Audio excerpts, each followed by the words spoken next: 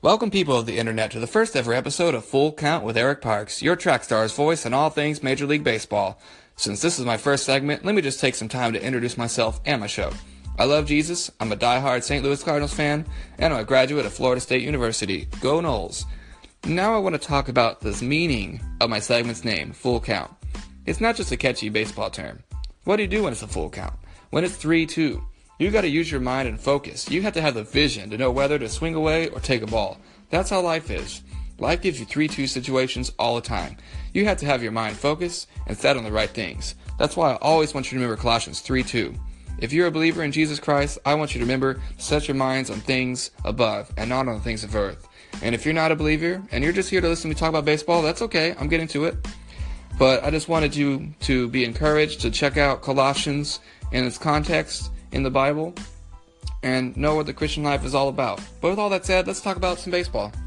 In the coming weeks, I will be covering the MLB offseason, see what all the teams are doing to prepare for the upcoming chase for a World Series. For the first few segments, I'll be focusing on the American League West. So let's lead things off and see what's been going on with the Los Angeles Angels and the Oakland Athletics. The Angels have made some intriguing acquisitions this offseason. They've obtained some veteran infielders in Ian Kinsler and Zach Cozart. Of course, they've also got Ohtani, who can pitch and hit, but he's still a wild card at this point. We don't know how he's going to do in Major League Baseball. With Cozart and Kinsler, they know what they're getting. They're getting two reliable veterans.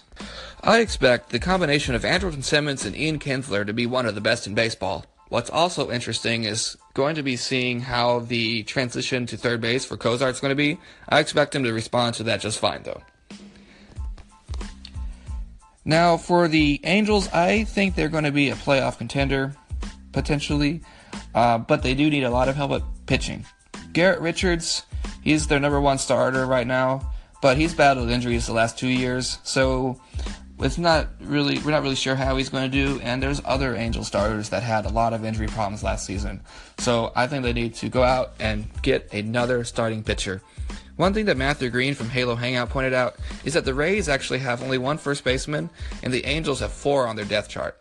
Perhaps shipping C.J. Cron to Tampa for the Rays' Jake Odorizzi could be beneficial for both ball clubs. And finally, for the Angels, I think the clock is ticking for them with Mike Trout. They need to have some good years between now and 2021 if they want to keep Mike Trout beyond his current contract. He'll be only 29 years old at the start of 2021 and very much serviceable to any team at that point. So let's move on to the Oakland Athletics.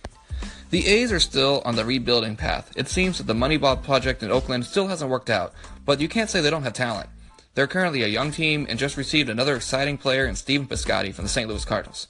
Piscotty had a down year in 2017, but I would expect him to bounce back in a big way now that he's closer to his mom. She was diagnosed with ALS last season, and I would imagine that affected Piscotty's performance.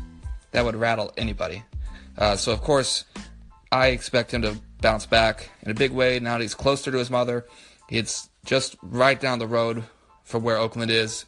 So we wish Stephen and all of his family all the best as they move forward in battling that disease. As for the A's overall are concerned, they need to formulate their own identity at this point. They need to have the foresight and vision to see what's going to work out in their mix and who they need to trade. Right now they have Matt Chapman, a very good and solid defender. Their first baseman, Matt Olson, proved he had some pop, knocking 24 homers last season. In the short term, their veteran players, Matt Joyce, Jed Lowry, and Chris Davis, they need to be on their A game next year, showing the younger A's, such as Franklin Barreto, how it's done. One idea that I really like that I've seen thrown around is the A's moving to a 6-man rotation in 2018. I think that could benefit them a lot. This would enable giving an extra rotation spot for an overall young and inexperienced pitching staff.